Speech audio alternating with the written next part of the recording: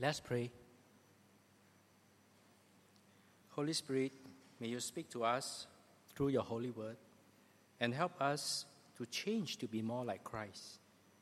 And God, may you anoint my lips even as I speak your word.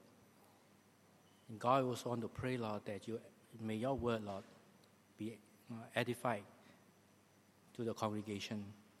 Pray all this in Jesus' name. Amen. Good afternoon, brothers and sisters.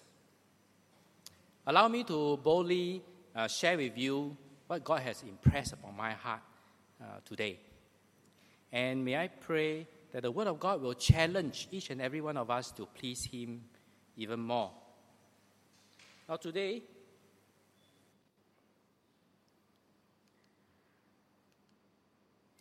I would like to do a recap of the law and its purpose, and then we will move on to the sixth commandment. And then we will hear what Jesus has to say about the sixth commandment.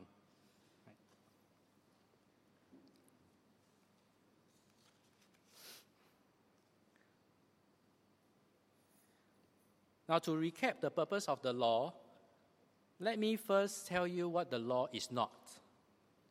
Now, the law is not for personal moralism. It is not for us to measure and compare our righteousness. Neither is it used for us to see, are we holier than another person? Now, if you can remember, at the beginning of this series, Pastor did mention that God first saved the people of Israel from Egypt, and He redeemed them. Then He gave them the law. Therefore, the law is meant for a redeemed people. Now, sometimes it's very funny when I listen to news that people are protesting and saying that, they want to impose God's law in a secular government, that the law should be in the judiciary law of the list of laws. Now, the problem here is that why should we impose a law that is meant for a redeemed people to non-believers?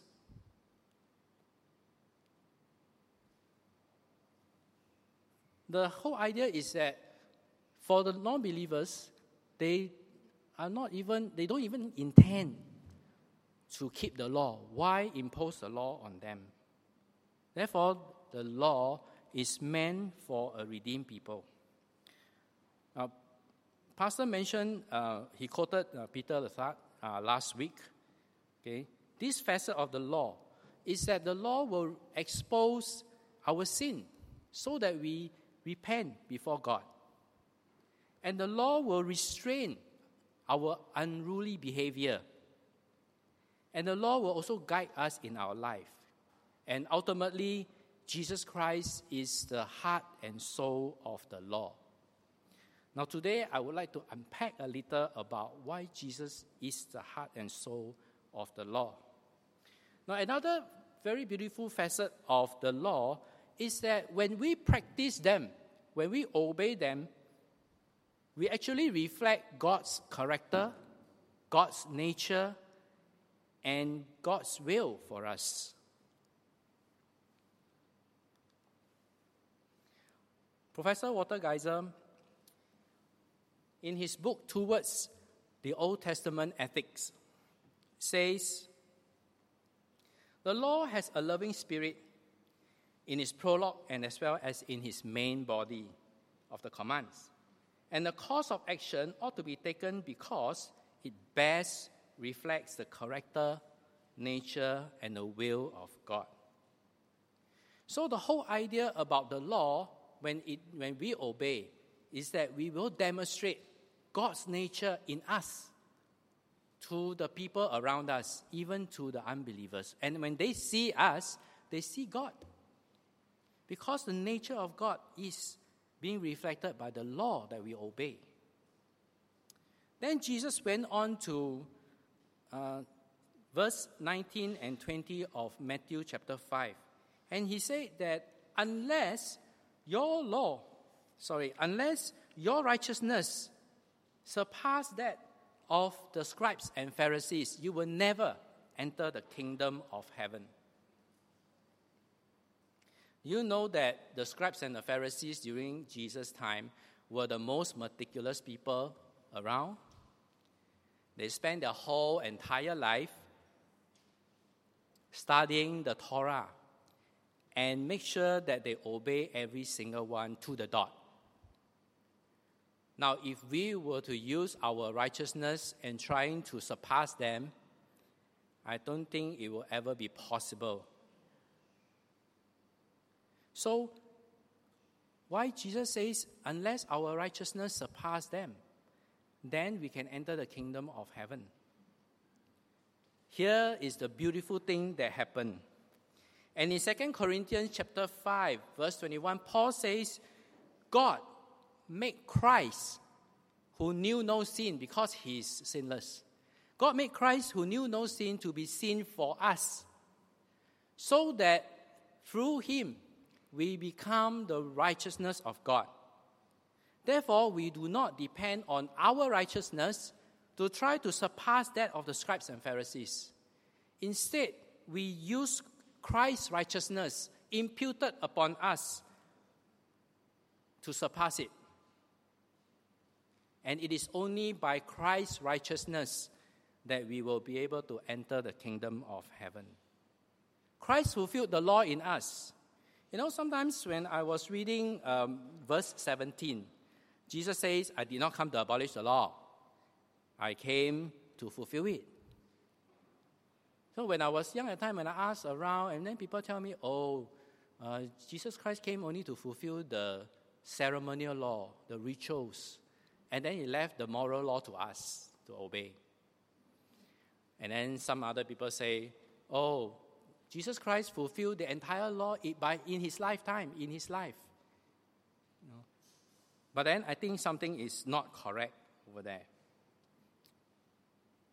But when I came to Hebrews chapter 10, verse 14, Hebrews chapter 10, verse 14 say, okay, let me go one step back to Romans chapter 8. Romans chapter 8 says, For God has done what the law weakened by the flesh could not do. And by sending his own Son in the likeness of sinful flesh, he condemned sin in the flesh. And then what comes next is the most beautiful thing. In order that the righteous requirement of the law might be fulfilled in us, who walk not according to the flesh, but according to the Spirit.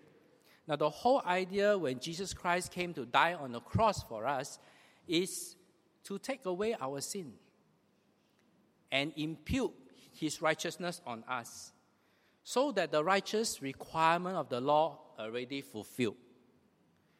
And then in Hebrews chapter 10, verse 14, the author says, For by one single offering he has perfected for all times those who are being sanctified. Who are those who are being sanctified? You and I. See, Jesus Christ, when he died on the cross, once and for all time, he has perfected you, perfected me. That's the reason why in Matthew chapter 5, verse 48, a little lower, Jesus called us into perfection, because we are already perfected in Christ. Christ's Spirit is living in us. Therefore, we have Christ's righteousness. We are being perfected already. And Christ asks us to live that life of perfection, even as our Heavenly Father is perfect. Then some people say, I'm under grace, not under law. Does that mean that the law is abolished or obsolete? No. Even though we are not under the law, in fact, the law is right inside of us. It's no longer outside of us, like what the Jews faithfully obey. They obey the law because they fear that they will break the law and then God will punish them. But for us, no. The law is now living in our lives. The very nature of us is to do the law. If the law is not part of us, if the law is not whole of us, at least it should be part of us. We should live out the law and exhibit God's character, nature, and will. And then some of them say, by faith we are set free from the law. Is it so? No. God did not set us free from the law, but God set us free from sin. The law is now part of our nature. Recently there is this buzz in TV over social media called I am an influencer. Not influencer, but influencer. Who is an influencer? According to Wikipedia, influencers in social media are people who have built a reputation for their knowledge and expertise on a certain topic, such as fashion or technology. They make regular posts about the topic on their preferred social media, such as Instagram or Facebook, and generate a large following of enthusiastic, engaged people who pay close attention to their views. Now, if you open the closet and one day look at your clothes and then you think, I should be buying some new clothes, then you can go and consult them, their expertise. But the whole idea here I want to ask is, how can we, as Christians, become an influencer in our lives? How can we become an influencer in our lives? And the whole idea here is that we exhibit God's character in us by practicing the law. We exhibit God's nature in us so that those people who see us see God. In fact, I would say we should not be even an influencer. We should be, as the situation now, about all the virus thing, we should be infecting others with our godly lives. Our godly character should be contagious, spreading to one another, even as we practice the law of God in our lives. When we are told to don't steal, we don't steal. So that people, when they look at us, they see that God's nature is living in us.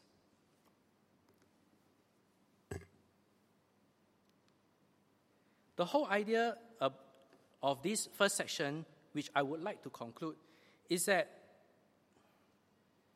the law of God is written in our hearts. Pastor did mention earlier in previous sermon that in Hebrews chapter 8, that God will write his law in our hearts. And because of Jesus Christ, the law of God has already written in our hearts. Why? Because Jesus Christ is the law. So in Hebrews chapter 10, verse 16, again, the author mentioned again that God has written the law in our hearts. Now let me go on to the second point. The second point, the sixth commandment reads, "You shall not murder." 4 words. How difficult can it be? How difficult can the instruction be that you shall not murder? And I have to stand here to talk for 30 minutes. Now, you heard the scripture reader read Numbers 35. And you will notice that if you pay attention, there is a repeated phrase throughout these 13 verses. Just a short passage of 13 verses. You will hear the phrase, "The murderer shall surely be put to death." The murderer shall surely be put to death. The seriousness of murdering. Death penalty. Now, what is the definition of murder? Murder, as the Bible puts it, is premeditated killings or intentional killings. Now, there are many other laws that have the same penalty. There's a death penalty, such as kidnapping.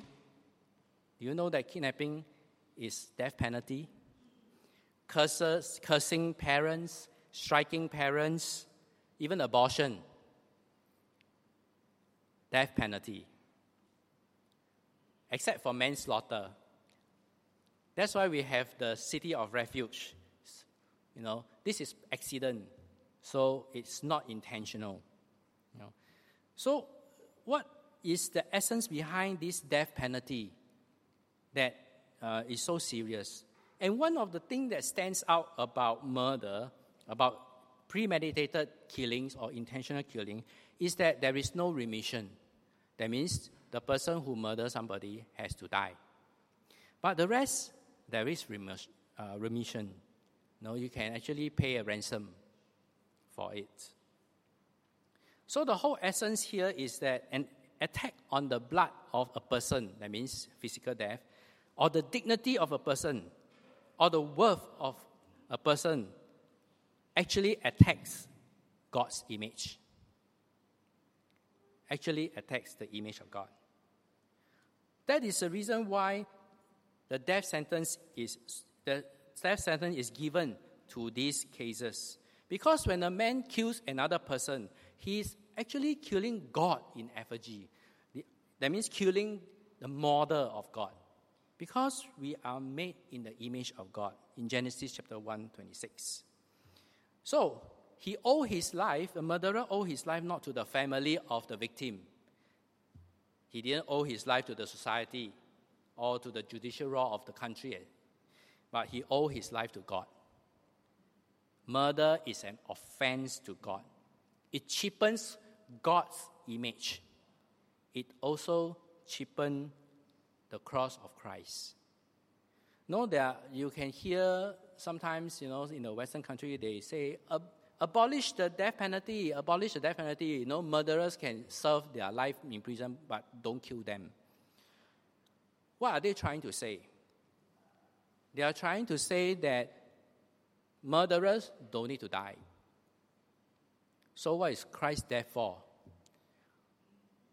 When all of us who are sinners, we sin against God, and the penalty given to us is death penalty. We must die. And the whole idea why Christ is being nailed on the cross is because he paid that death penalty for us. And if we say that, murderers don't need to die, then we are trying to say Christ don't need to die. Christ don't need to pay that penalty for us. We don't need him.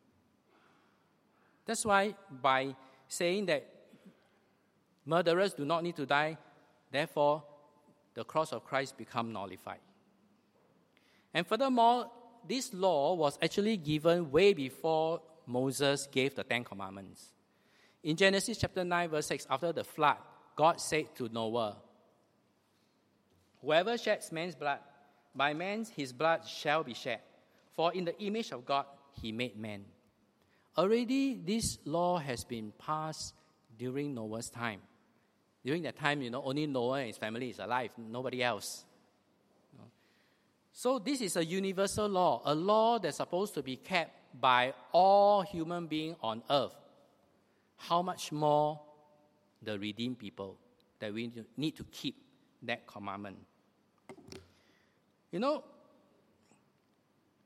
Again, Professor Walter Kaiser says that there is a positive and a negative aspect of the law.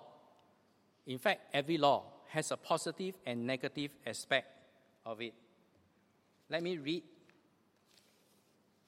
He says, a command is never fulfilled either by a mere refraining to engage in an act, such as murder, or by a single act of positive aid. Therefore, we will not only refrain from injuring our neighbors, but we will do all that is in our power to contribute to the life and the well-being of our neighbor. The idea here is not to refrain from breaking the law. You see, by just refraining from breaking the law does not fulfill the command at all. We need to do the positive side of the law. I know all of us are expert in refraining from breaking the law? I'm sure there is no murderers here, right? No stealers, no thieves, no liars, right? We are very good at refraining from breaking the law. But are we doing the positive aspect of the law? If I'm told not to steal, I don't steal, but I give generously all the time, perpetual. If I'm asked not to lie, I don't lie, but I speak the truth all the time. So the whole idea here about this law on thou shalt not murder is that we should love our neighbor as ourselves. Matthew 22:39. Okay, let us go on to see what Jesus have to say about the sixth commandment. Jesus always look at the heart of the matter. I do not want to read because it has already been read. Matthew 5:21-22. Jesus trying to equate anger to murder. Now, what is the consequences of murder? Death penalty. If anger is equated to murder, death penalty. Because Jesus say, you hear, murder subject to judgment. So is anger if one is angry with a brother. You know? So why is anger so severe? Is it wrong to be angry? Of course not, because no verse in the Bible says that, by being angry, you have sinned. Because Jesus himself was also angry. When he saw the Jews trying to turn the courts of the Gentiles into a marketplace, he was angry. And Paul says that, be angry and do not sin. So therefore, anger is not a sin. But festering anger can lead to sin.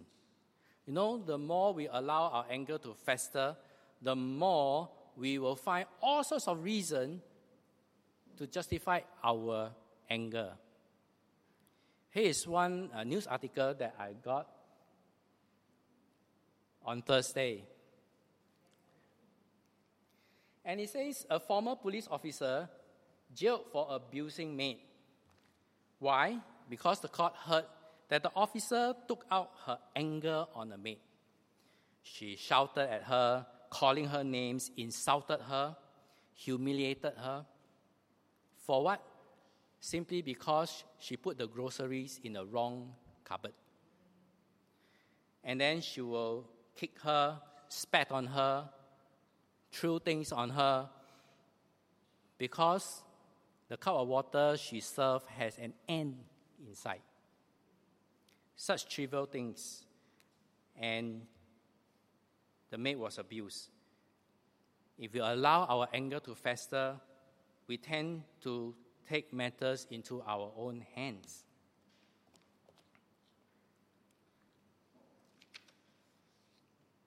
So, when we are angry, we tend to judge others, but we always forget that we too are under judgment. We are all living by grace. What is Jesus' remedy? Jesus' remedy is to reconcile at all costs. To reconcile at all costs. Why do I say at all costs? Let me show you the part that he gave an example. In Matthew 5:23, he says, when you are going to offer an offering, then remember that your brother is angry with you. Now, interestingly, down here, Jesus never say, when you are trying to offer to God your offering, and then thereby remember you are angry with your brother. No, he didn't say that. He said your brother is angry with you. Why? Because when you are angry, you can easily say, God, forgive me, I'm sorry, then confess your sins, and that's it. And you can proceed on to offer your sacrifice. But if your brother is angry with you, you really have to seek him out. Be reconciled to him. And then come back and offer the sacrifice. Isn't it simple? Let us not forget that Jesus was speaking this passage to the Galileans at the Sea of Galilee. the Sermon on the Mount, part of the Sermon on the Mount. And for a Galilean to worship God, where must he go? He must go to Jerusalem. Now, for him to take a ram or take a lamb and travel to Jerusalem, he need to spend at least 2 to 3 days journey. Can you imagine you bring your lamb all the way to Jerusalem and about to offer, and you realize that your brother is angry with you and you have to reconcile with him? You have to leave your lamb there and then take 2 to 3 days journey on foot back to Galilee to reconcile with him. And then after that, after having reconciled with him, you have to take another 2 to 3 days and walk all the way back to Jerusalem to offer your sacrifice. It is quite impossible for a person to do that. So why is Jesus showing this passage? To put on a perspective, I'm sure many of you went to Malacca. If you were to travel on foot from Singapore to Malacca and offer worship and then realize that you have a brother who is against you in Singapore, you just have to walk all the way back to Singapore and get reconciled with him. And then walk all the way back to Malacca. I'm sure you don't want to do that, right? So the whole idea, what Jesus is saying, that be reconciled all the time. Whether are you going to worship God or not, be reconciled. Have no enmity between one another. At all costs. And if your brother refuses to reconcile with you, there's nothing you can do. You just have to let God be God. Let him be the judge and surrender this matter to Jesus Christ. Okay. And the Apostle Paul also gave an advice. He says in Ephesians chapter 4, he says, literally, I say, stop. I'm quoting him. I say, stop anger in its track.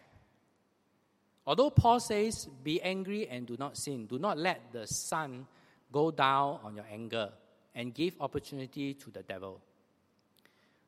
The whole idea here is when you are angry, yes, every one of us will be angry at one point of time, but quickly settle your anger before the day is over. Just like what Jesus says, before your accuser go to the court, settle it quickly before you end up in jail.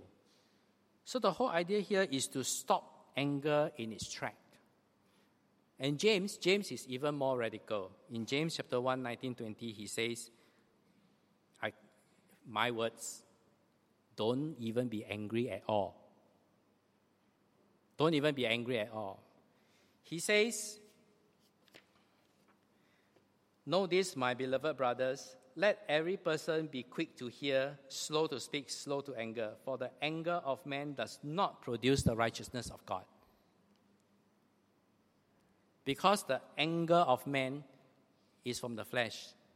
As we can see in Galatians 5, Paul says anger is the nature of the flesh. And Paul says in Romans 8, if we set our mind on the flesh, it's death. Because mindset on the flesh is hostile to God. It will not submit to God because it cannot. It cannot please God. That's why the concluding matter for this about the anger is to walk in the Spirit and do not satisfy the desires of the flesh. Because the moment we fall into the desires of the flesh, then anger kicks in.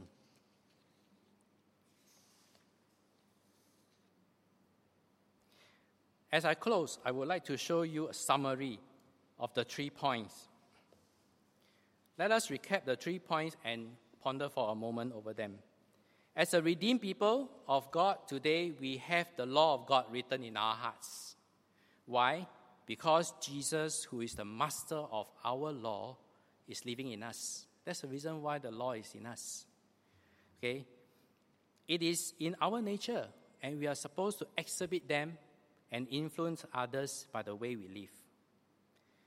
Then, in obedience to the 6th commandment, we refrain from hurting one another, but instead to contribute to the life of our brothers and sisters in Christ.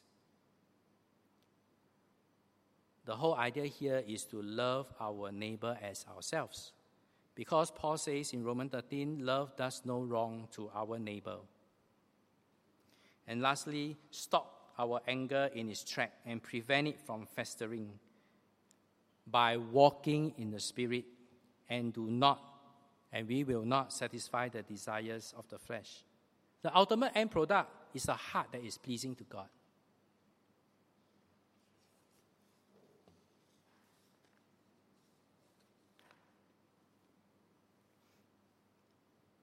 You know, recently, after I have done all preparation, I received a WhatsApp from my friend.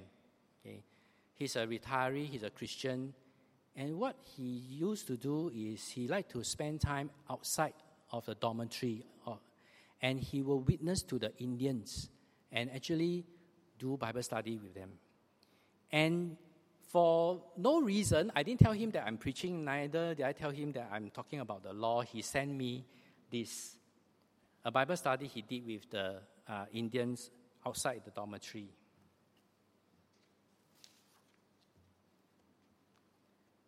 What struck me is this. Because they were doing the scripture, Romans chapter 2, verse 23, you who boast about the law, dishonor God by breaking the law. And then the observation by this Indian says, because people only read and preach the law, but do not practice it in their personal life. Who are those who read the law? Every one of us. Who are those who preach the law? Me. I'm here preaching the law to you. I better learn how to practice the law in my personal life. I think each and every one of us need to practice the law in our personal life, so that we won't forfeit ourselves. And the application is that what I know, I must follow it. What I know, I must follow it. Yes. If we claim that the law is in us, then let us obey the law and reflect God's character in us, so that when people see us, people see God. Let's pray. Thank you, Heavenly Father, for redeeming our lives by the blood of Jesus.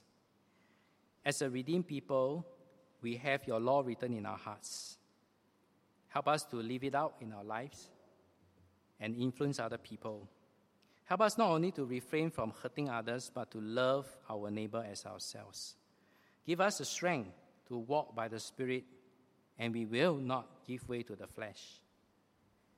We pray all this in the name of Jesus Christ, our Lord. Amen.